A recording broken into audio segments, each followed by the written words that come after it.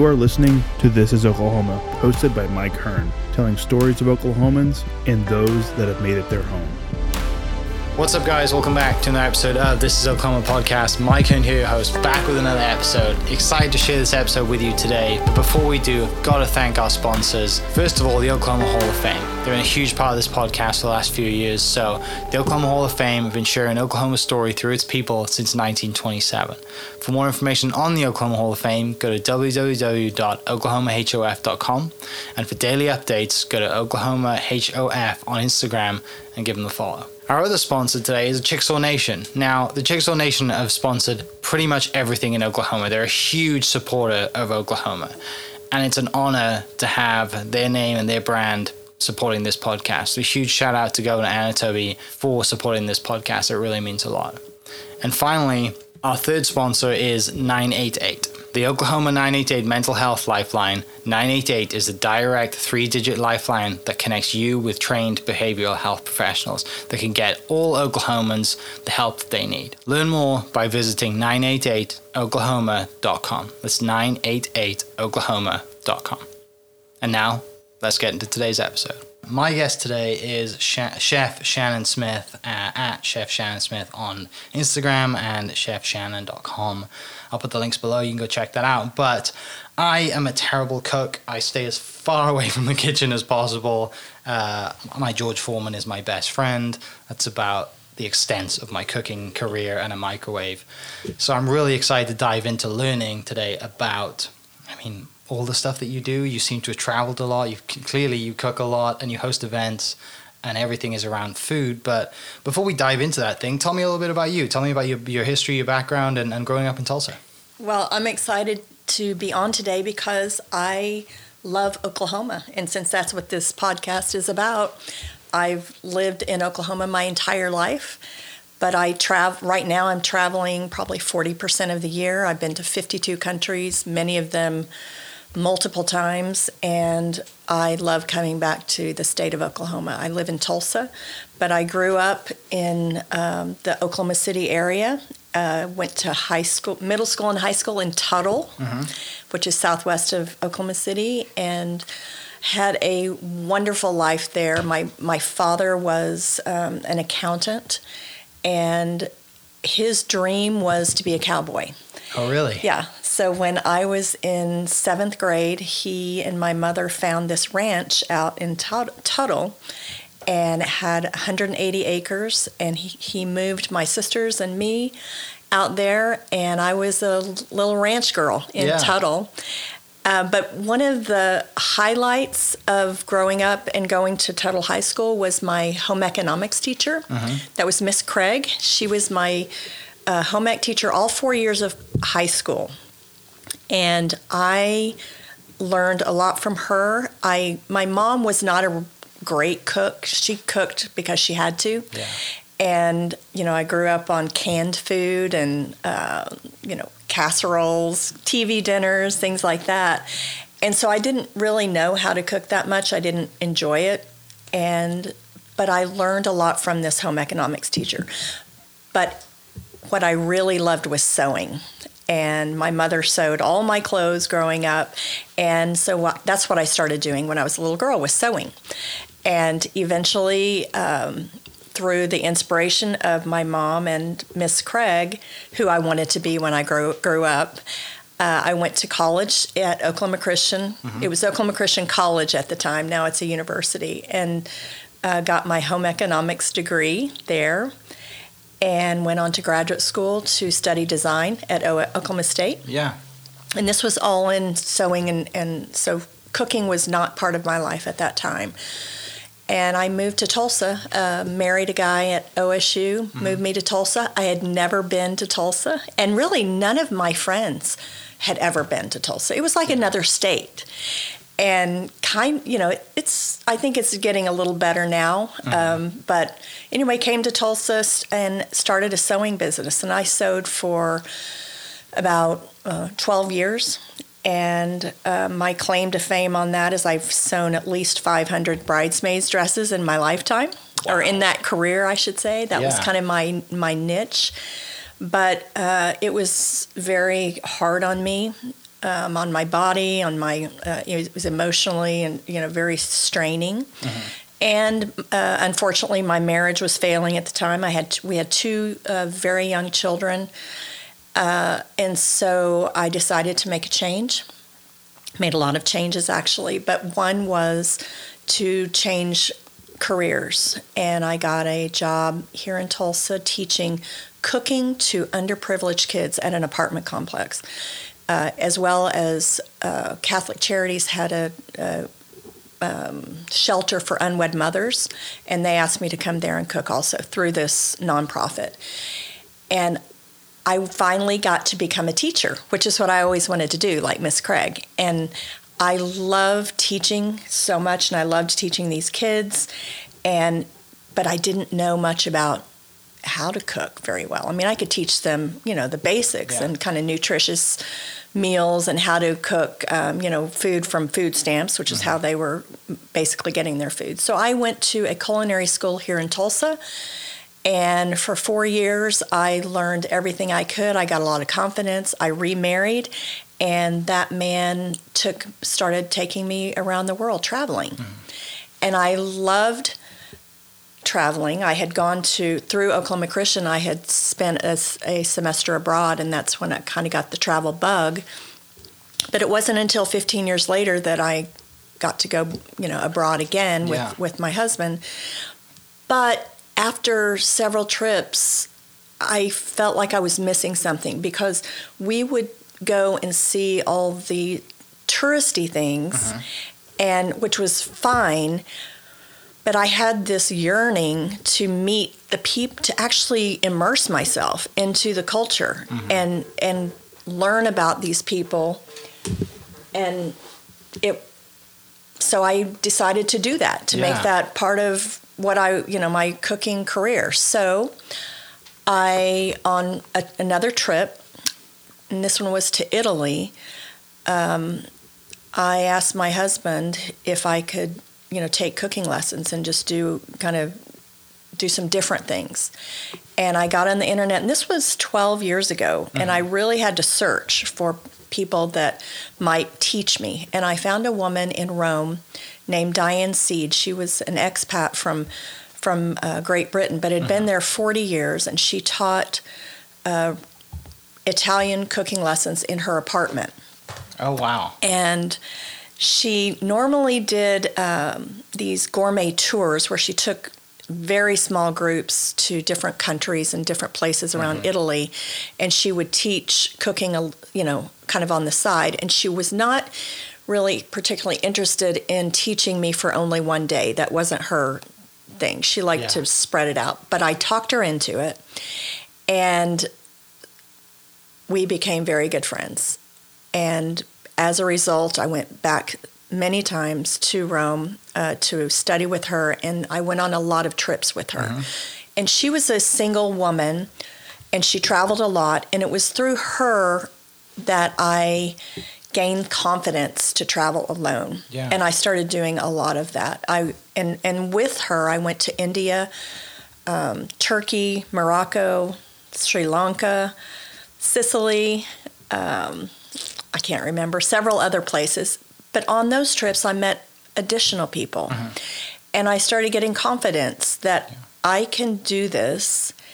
And so over the past few years, I've been back to Italy probably 25 times, kind of had a similar experience in Bologna, meeting a family there that took me on market tours, taught me a lot just about Bolognese food and the food from that area.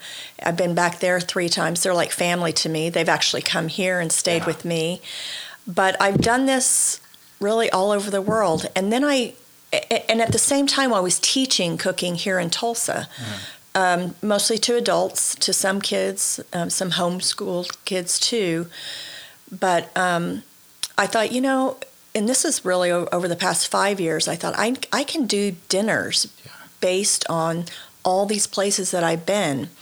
And that's what I started doing, I call them experiential dinners, which are they're really pop-ups. And I have a beautiful backyard, so I mostly do them, during the season, cooler weather, and they are all based on a country or a cuisine from where I've cooked. And for example, this week I'm doing a night in Morocco, which is a 6-course dinner with all Moroccan dishes. And I was just there. I've been there twice. I was just there last April, so it's really fresh on my mind. And plus, I bring back ingredients to use in those dinners. So that was a very long answer to how, but that's the very condensed answer too. Well, there's so much to unpack there too, because like it's growing up in Tuttle, kind of rural, kind of in that environment, kind of being like I said, growing up like a bit of a farm girl and doing stuff there. It all comes kind of full circle because now you appreciate where the food comes from, right? And all of the kind of the stuff that goes into buying locally, and it all makes sense. But unpacking that stuff, like what, going back to Miss Craig and your love of kind of teaching and her home economics class, and just, now, I'm sure now she'd be extremely proud of you because you're like, yeah, I'm teaching, but you found something you love to do and you love teaching it. But so growing up, you wanted to be creative, and after learning how to sew, you were like, this is my thing. I can be creative and I can go into the sewing. And obviously you ran with that.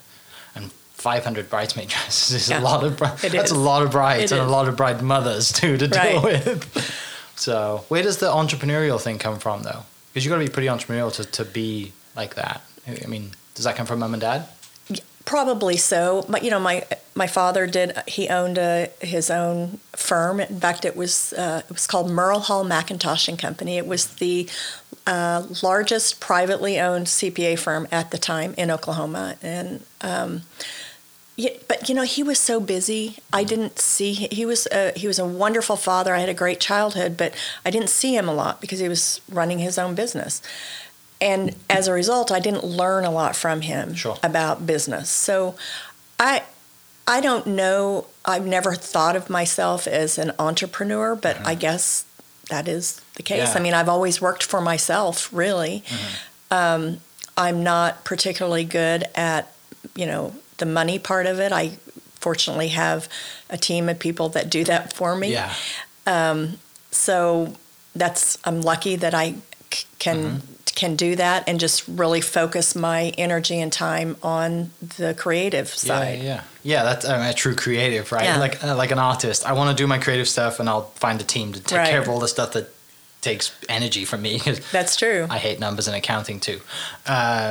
Tell me about kind of when you go to OSU as a to go into design at OSU. Well, and at that time, it seems like your passion and your career was, I am going to be a designer. I'm going to go do the sewing thing. That's true. And so my senior year of my undergrad, I went to, was at Oklahoma Christian. That's when I went to Vienna, Austria for the semester. And had gone, Oklahoma Christian, especially at that time, was extremely strict. Oh, yeah. And, I grew up in an extremely strict home, and I was a little bit of a rebel. I was the oldest of 3 daughters, and it was like I was unleashed when I got to go to Europe. Yeah. And so I had a lot of fun and developed an attitude, to be honest, and was like, I'm going back to Oklahoma, I'm getting out of there, I'm going to New York. I was just this real little snot about it. And certainly never going to marry an Oklahoma boy. I was determined that would never happen. But I think once I got home, back on home turf, reality sunk in, and I'm like, okay, let's see what I'm really going to do. And, I chose to go to Oklahoma State really because I didn't know what I was going to do. Yeah. I mean, I graduate with this degree. In the beginning, I wanted to be a home economics teacher. But what happened was by the time I got to the end of college, I had to do a student teaching or whatever. Yeah. And I was put into a school in northern Oklahoma City, and it was a terrible experience. Yeah. It was so terrible. The kids were so disrespectful. They didn't love home ec, and I couldn't understand how you couldn't love home ec. And the teacher didn't love teaching. Yeah. And so I'm stuck in here witnessing this and thought, you know what, if this is what it really is like, you know, I had a great experience and I'm thankful for that. And B, I cannot do this the rest of my life. Yeah. So I dropped the education minor and decided I can't do that. So now what was kind of what happened. And so I chose to go to Oklahoma State, to my parents' dismay, because they went to Oklahoma University. Yeah. But I had a great experience there too. I met, you know, I really said I learned in that year and a half, I learned more academically than I did in 4 years of undergrad. Right. But it was also, again, I was a little unleashed at a state university. And that's, you know, of course, when I met my first husband. And so that's why I went, and really, again, didn't know what it sounded great. I'm going to go to New York and be a designer. And of course, I married the Oklahoma boy I swore I would never do. But you know what? Things have worked out. Things work out for a reason, right? Yeah. All of this stuff happens for a reason. Right. And like, that's the beauty of it, is that, you know, when you look back, you're like, timing happens and things happen for a reason. But it's really, you know, looking back, that trip to Vienna really opened your eyes to the rest of the world. And that's one thing why I say this pretty much every other podcast, is like I really want people to travel. You know, I want people to see the rest of the world and get out of their hometown and get out of the state. And, you know, even if it's this, you know, the beauty of this country is it's so big, go to a different state. But if you can go to a place that doesn't speak the same language, you learn so much, right? You also learn how to think on your feet fast. You're in a different country. Like, there's so many benefits to travel. But for you, being at that young age, going to Vienna and being like, I'm away. Like, no one's really, you know, like, I can go do my own thing, you know? And I'm kind of under, like, probably the watchful eye of your parents and peers. And you're like, you know, you don't have that, you know, what if someone sees what I do and tells my parents, kind of growing up, you know, in a quite probably a Christian environment, right? In that environment. And, you know, I went to Southern Nazarene, so I kind of get the total scene of OC and Southern Nazarene. Like, it's, you know, you're totally right. Like, you're unlocked at this point. And like, wow, the rest of the world is like this. And I'm not surprised that you had a little bit of an attitude and a little bit of a chip on your shoulder, because you're like, I can do this, right? And you go back to Oklahoma with this world travel experience, and you're like, you know what, I'm going to make something of myself. I want to travel. I want to, and that kind of, clearly that is, you know, centered in your love of travel, going right back to that moment. And you know, the 10 years that I was married to that man and worked so hard. I mean, I was working 16-hour days, you know, sewing for the very elite of Tulsa. Yeah. You know, as hard as that was, those years really helped develop me. So, you know, you talk about the entrepreneurial aspect of this. If anything, those years, I mean, I grew up on a farm or on a ranch. I grew up working hard. I mean, it was required. And then, you know, now I'm working hard, you know, with the, you know, as in a sewing business, because it was out of necessity. But those were very formative years for me, because now, you know, many years later, I don't really have to work, to be honest. But I work very, very hard now. It's just in me. Yeah. And so I'm thankful for those years that I sewed, you know, day and night. Yeah. It's ingrained in you, right? And back to what you said about your dad. It's like, look, he was a great dad, but he was also never around because he was working so hard. Right. And again, comes full circle. You totally get it now. I do. At the time, you're like, why isn't dad home? Like, well, he's working. Right. Right?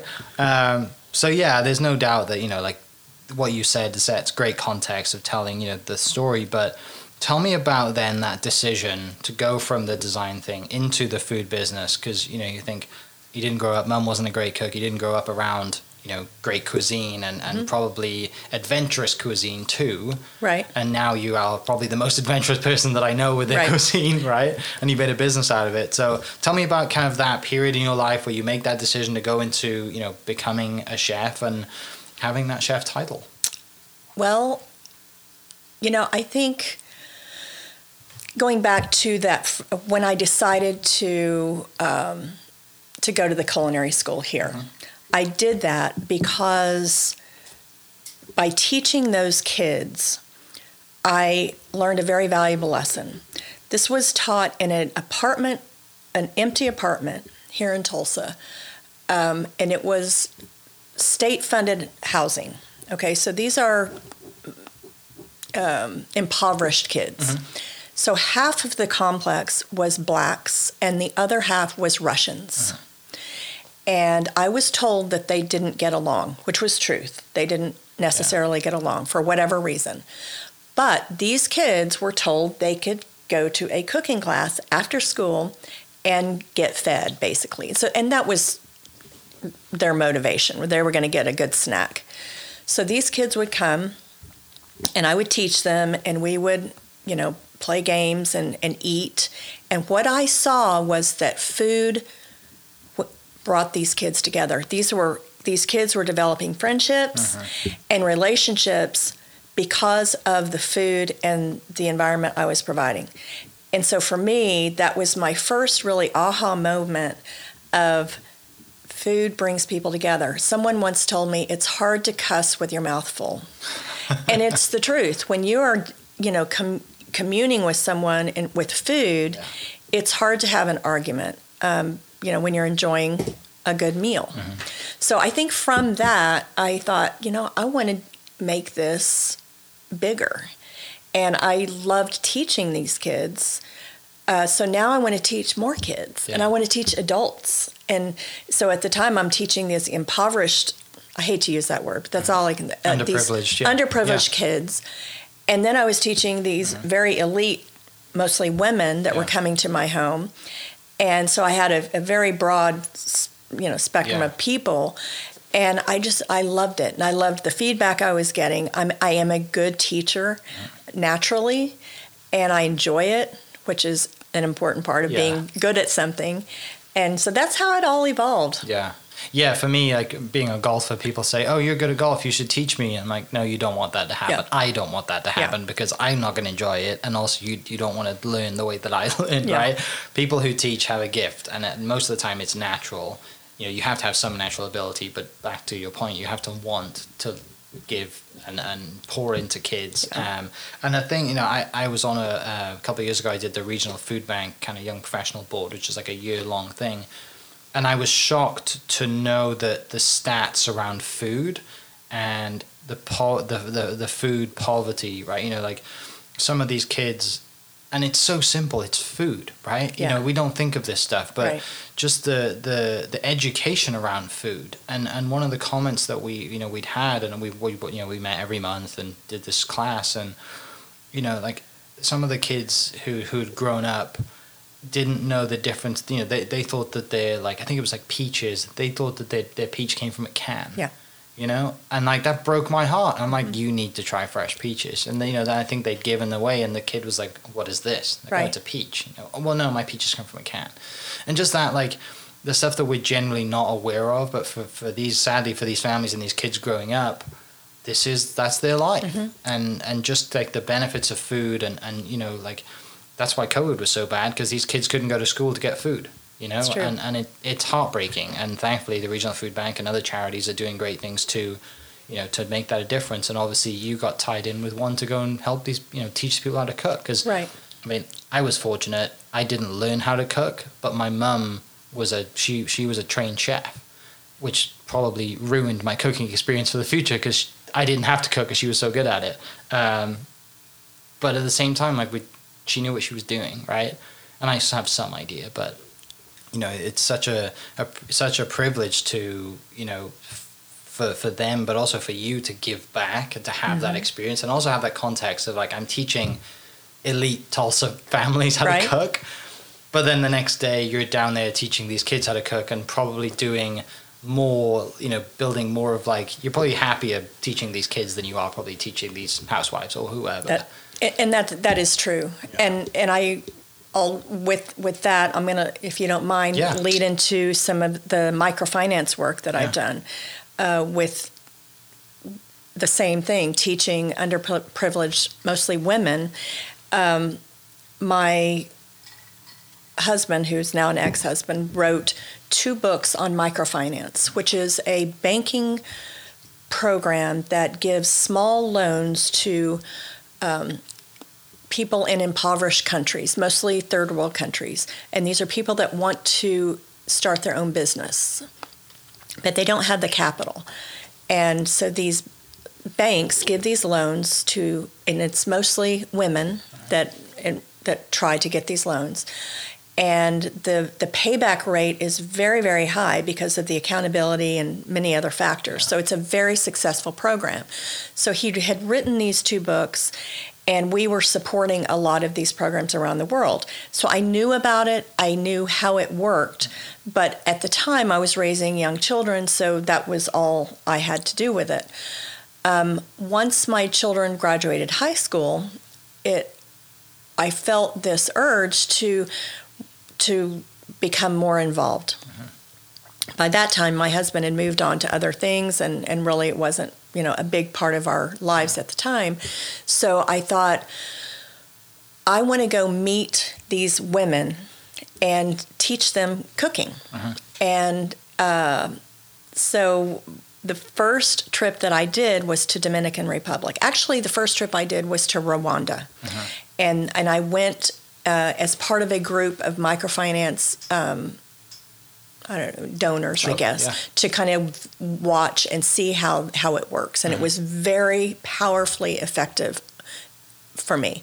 I really, I was so impressed, and I thought, how can I help with this? So there was an organization that works with microfinance in Dominican Republic, and I emailed them and said, I would like to, I want to send a check, a donation, and I would like you to purchase sewing machines for women that want to learn to sew as a business. Mm-hmm.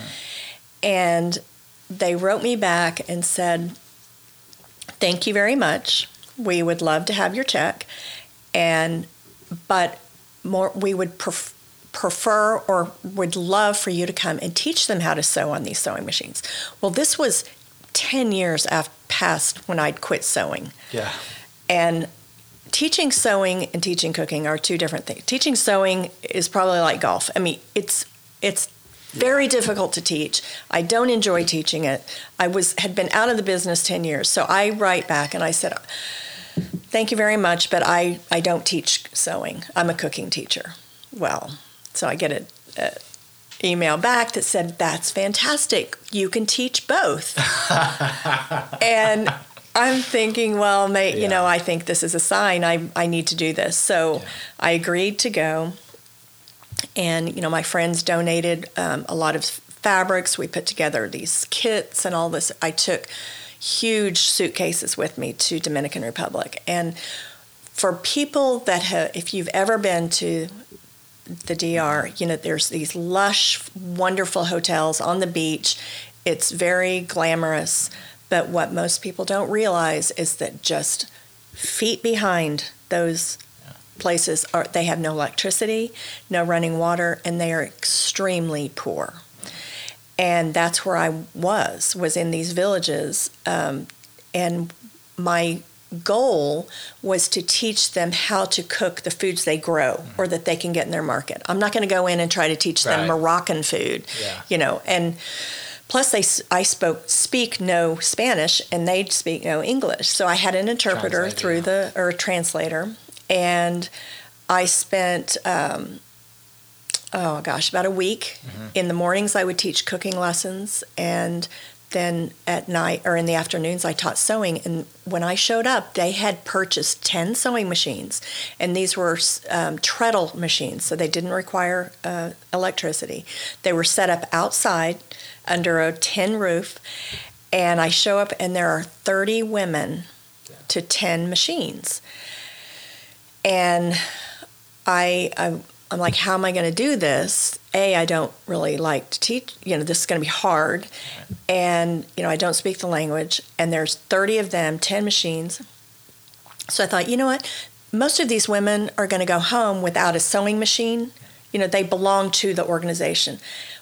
What's the point, unless they can get a job working with a sewing machine, what's the point of teaching them how to use the machine? Mm-hmm. So I pull out a needle and thread, and I'm like, I'm going to teach you how to sew by hand. And by the end of the week, they'd made a coin purse, a tote bag, and forgot something else. A pot holder with, all the fabrics that I brought. I took a bunch of decorative buttons. And it was a wonderful experience. I probably got more out of it than they did, which is, a typical response. But Easter was coming up in about 2 weeks, and they had all gotten together and decided they wanted to save their coin purses and tote bags to take to church Easter Sunday as kind of a celebration of that week. And I was elated over that, and I loved it. So I went home and was asked a year later to come back to a different part of the island. Mm-hmm. So now I kind of know what to expect. So I asked the facilitator through the email, I said, when you meet these women, because I knew she would meet them at their loan meetings, would you ask them if there's something in particular they'd like to learn to cook? And she did, and she came back and she said they want to learn to make Italian food. And I'm thinking, well, how do they know what Italian food is? And what am I going to teach them that they have there? I'm not going to teach them how to make dried pasta if they can't get dried pasta. Right. So not knowing really what they had, I decided, I knew that they did grow potatoes. Okay. So I thought, I'm going to teach them to make gnocchi. Uh-huh. And then I'll teach them to make sauce with the food they grow, because they, grow beautiful food there. Mm-hmm. So once I was there, I taught 90 people how to make gnocchi, and we made 3 different sauces. We made one that was similar to a pesto, only we used cilantro and the herbs that they had there. In fact, they had never seen basil, and I had purchased some basil in one of the markets near their village and taken it with me. And they were so fascinated by basil that I was taking the leaves off and kind of demonstrating what I was making, and tossing the stems in this pile. They had told me to put all my excess food, stems and things like that, in this pile to feed the pig. Mm-hmm. And so I was just kind of tossing them over there, and I see these women coming over and grabbing the stems. And so I asked the translator, so what are they doing? And she went and asked, and she said they want to root them and grow them in the garden. Oh, wow, yeah. And so that's what they were doing. It's just, going through and finding that. So that was very eye-opening for me. Yeah. So I have done it there. I've done it in Rwanda. I have a real heart for Rwanda. There's a school in Rwanda that I support, and I've gone and taught the cooks at the school, how to cook for Americans is what because they have so many Americans that come over to help work at the school, but these cooks don't know how to feed them. Mm-hmm. And these youth groups and school groups are coming, and they're teenagers, and they don't want to eat boiled pumpkin 3 times a week, and let's see, peanut butter and jelly sandwiches. So I would go and I taught them how to make chocolate chip cookies because they have the ingredients, and they grow this beautiful food in Rwanda, but they didn't know you could make pumpkin pancake for granted. Mm-hmm. The foods that we have, and especially in Rwanda, they work so hard, these people, and they don't have time to learn a different way to do something. They don't even think about that. Yeah. And so it's fun for them too to take a sweet potato and do something different than just boiling it and eating it. Yeah, definitely. And so you go doing this, you're giving back, you're traveling, you find your passion, right? And then I guess you're thinking, I can't go to Rwanda every week, right? I've got to come home and bring this back home and do stuff here. So where do we kind of get to? Tell me about the time you first hosted an event then and cooked for people here in Tulsa. I can't remember the first time because I've always been an entertainer. Okay. I love to throw dinner parties. Sure. I can't remember the first time that I actually charged money for it. Right. But the response I have gotten over the years has been so positive, and my dinners sell out within a couple of hours, and which is very encouraging to me. Yes. It's a unique experience because it's at a home. Mm-hmm. I live right in the middle of Tulsa, so you don't have to go, an hour out of town to a farm or something like that, which, we have those here, and they're wonderful experiences.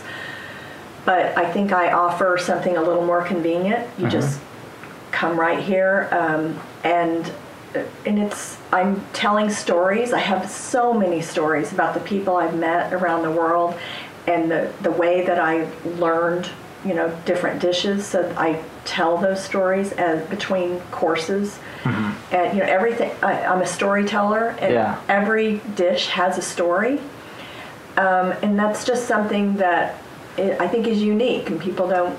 Right. Not everyone can do that. Yeah. One thing you mentioned kind of when you were going through your story at the start was that you kind of, first time you traveled on your own, it gave you the confidence to travel more, and then that, again, unlocked the rest of the world. Right. And with food, I mean, there's incredible cuisine at every country.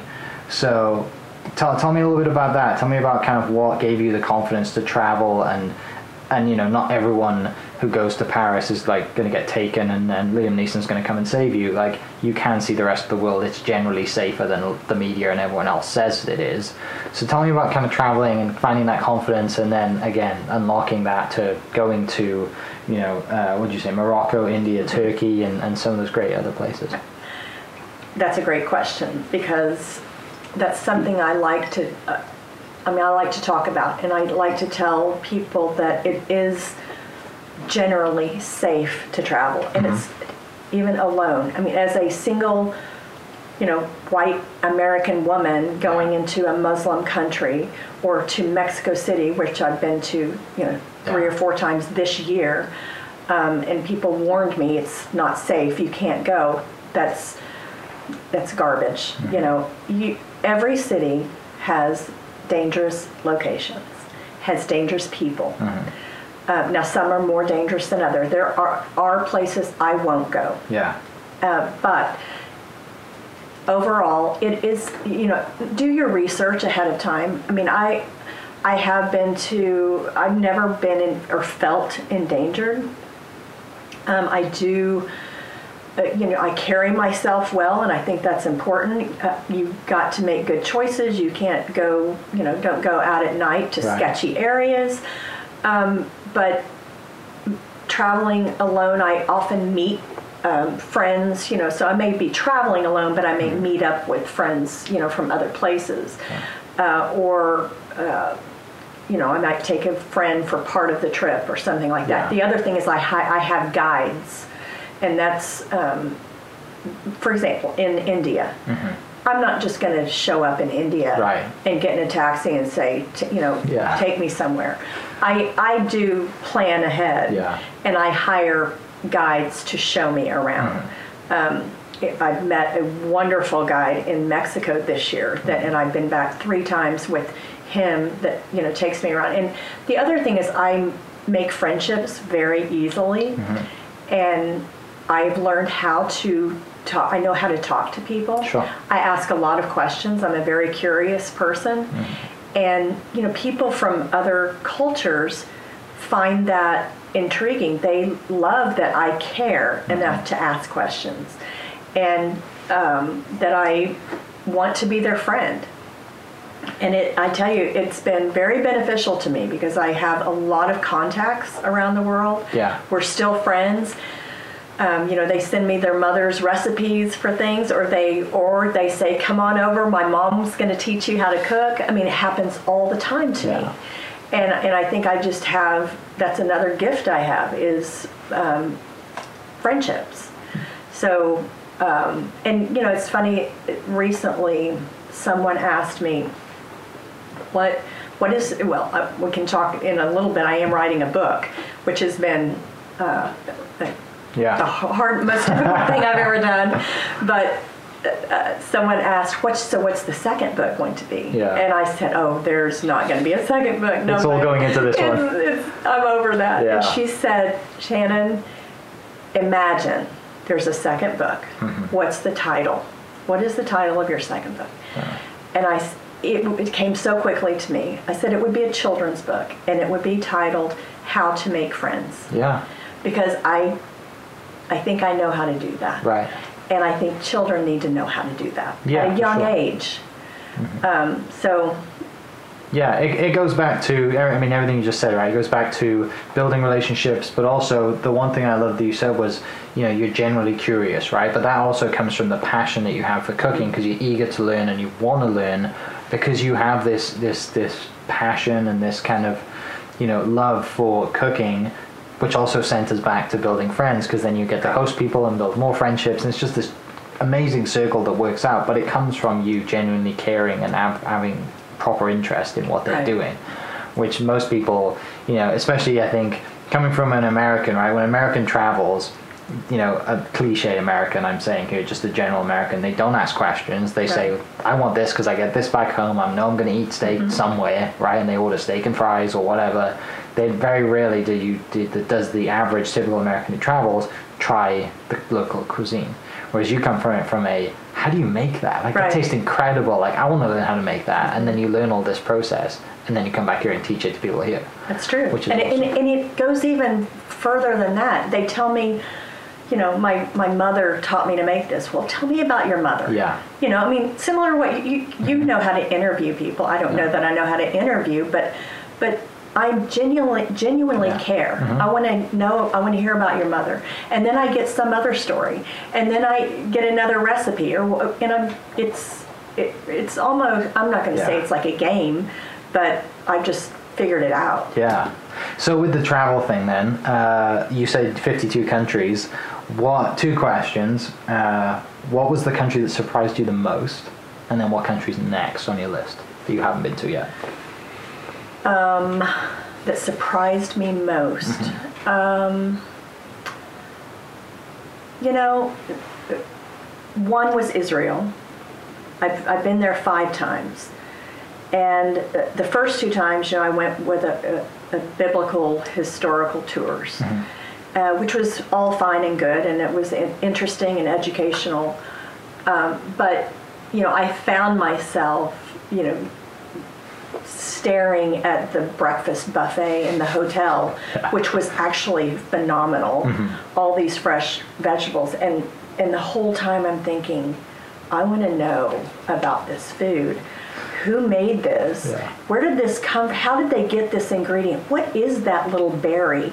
You know, I'm thinking this, and I'm, you know, sneaking off and asking questions to the, you know, the waitresses and things, which I love to talk. I love when I go into a restaurant, even the fanciest restaurants. I like to talk with the staff. You know, that's where you know learn everything. stuff. Yeah. And so on my 3rd trip to Israel, I actually spent most of my time in Tel Aviv, and which most people don't, you know, all these, you know, biblical or historic, they land in Tel Aviv and then they go straight to Jerusalem. Yeah.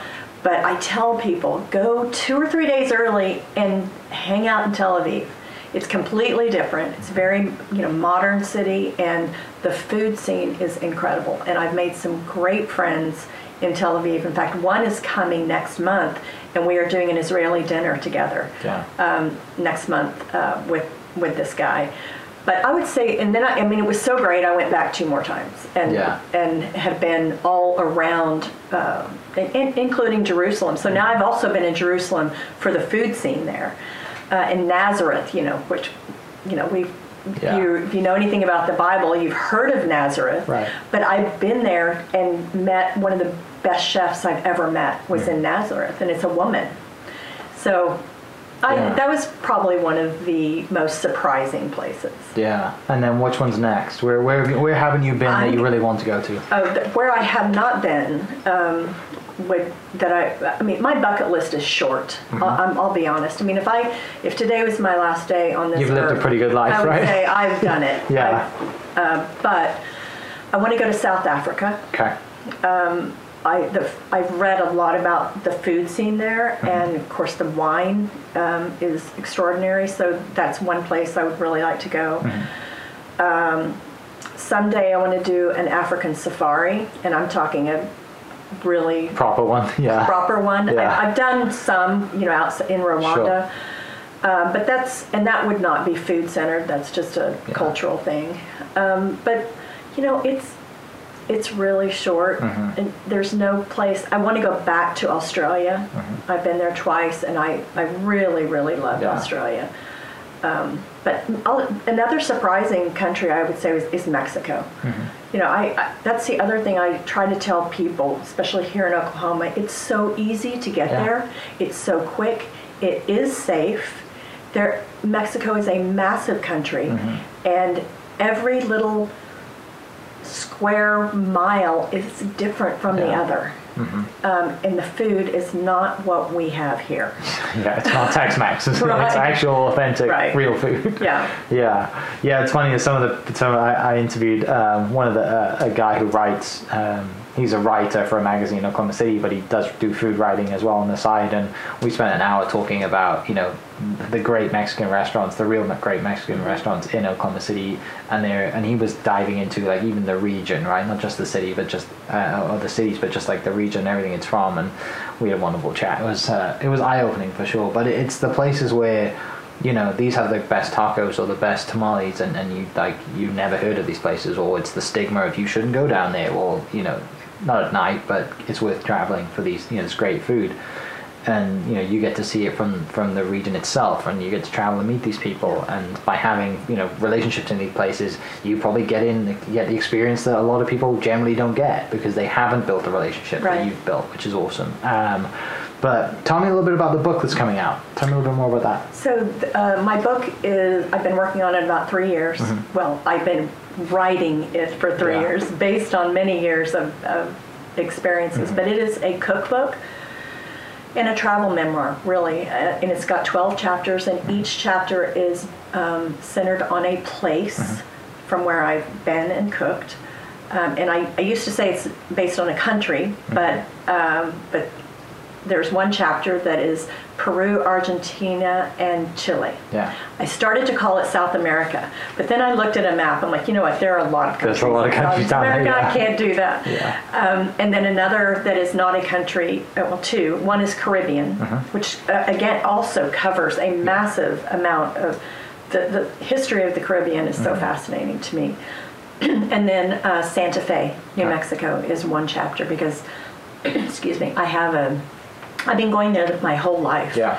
And the food there is unique, very unique in itself. So that will be one chapter. But it's going to be a beautiful book. It's called The Hidden Table, based on all the hidden tables that I have dined at, and all, including fire pits and bars and cutting tables and all of. It encompasses a lot of different hidden tables and stories. But the photography is magnificent.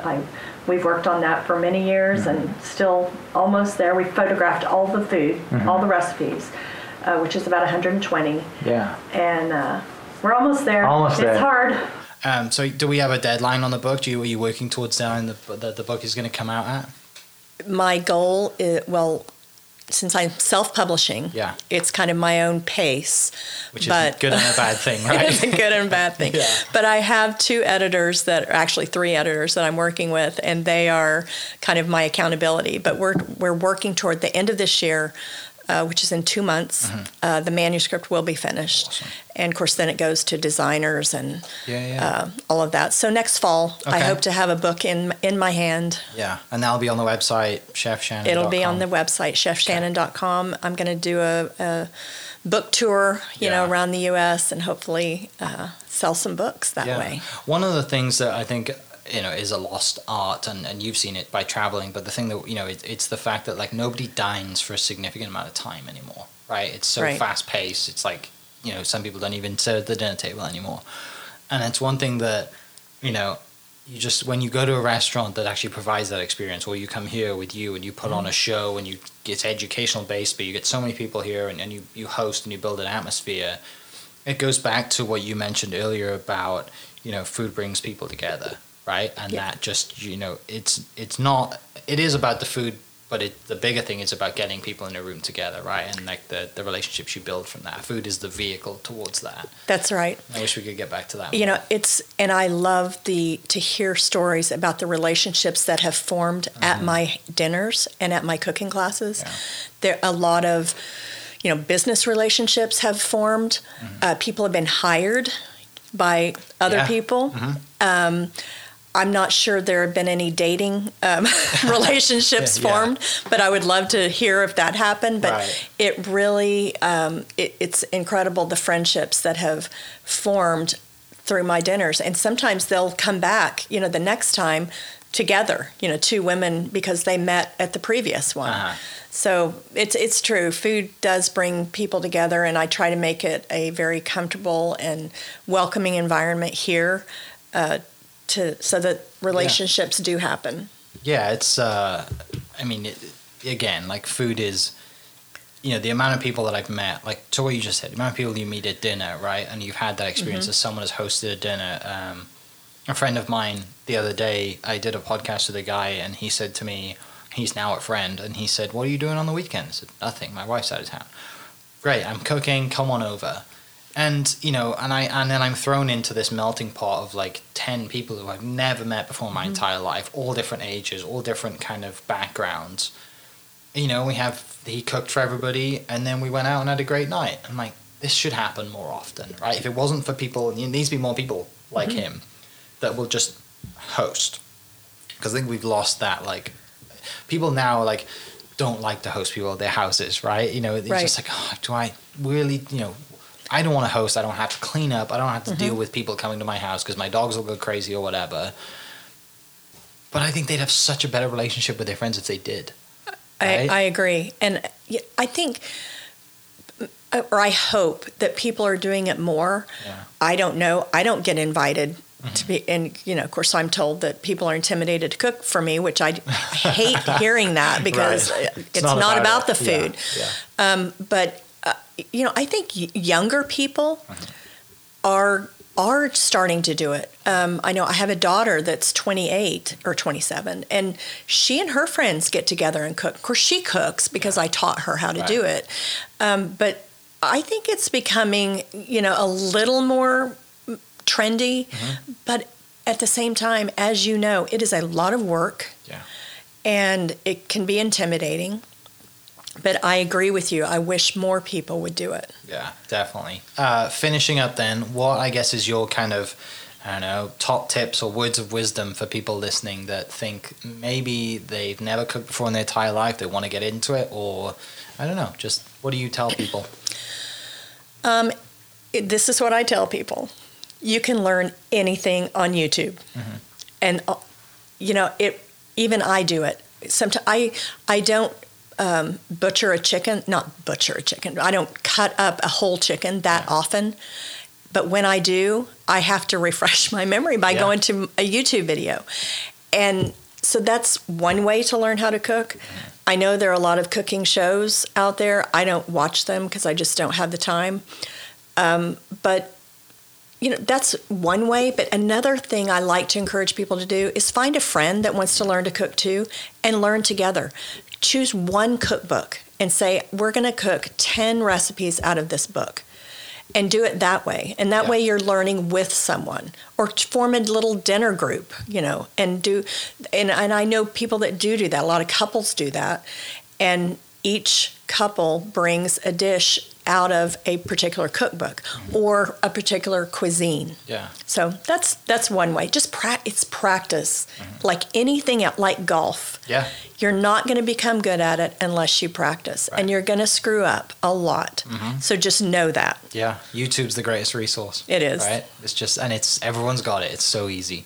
Well, thank you so much for taking some time to share some stories. Excited to hear more from listeners that have followed you or got involved. Maybe they'll come to one of your events. For people listening, the link is below to Shannon's website, chefshannon.com, and then go to her Instagram. It'll also be linked below, but at Chef Shannon Smith. You can check out awesome Instagram content. You've got a great following and built a great brand through Instagram as well.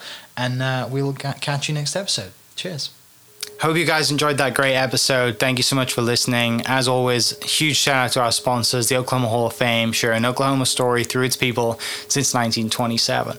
For more information on the Oklahoma Hall of Fame, go to www.oklahomahof.com and follow them on Instagram for daily updates at OklahomaHOF. Our other sponsor, the Chickasaw Nation, amazing sponsor. They do amazing things for the state, and they're always sponsoring something in Oklahoma. They're a huge supporter of Oklahoma, and without their support, we wouldn't be able to do what we do. And finally, our third sponsor for today, the Oklahoma 988 Mental Health Lifeline. 988 is the direct 3-digit lifeline that connects you with the trained behavioral health professionals that can get all Oklahomans the help that they need. Learn more by visiting 988oklahoma.com. It's 988oklahoma.com. Thank you for listening. Thank you for listening. We are inspired by those around us and hope that you are too. Make sure you subscribe to this podcast on your favorite podcast platform and leave us a review so we can keep telling your stories. For more great Oklahoma content, follow This Is Oklahoma on Facebook and Instagram.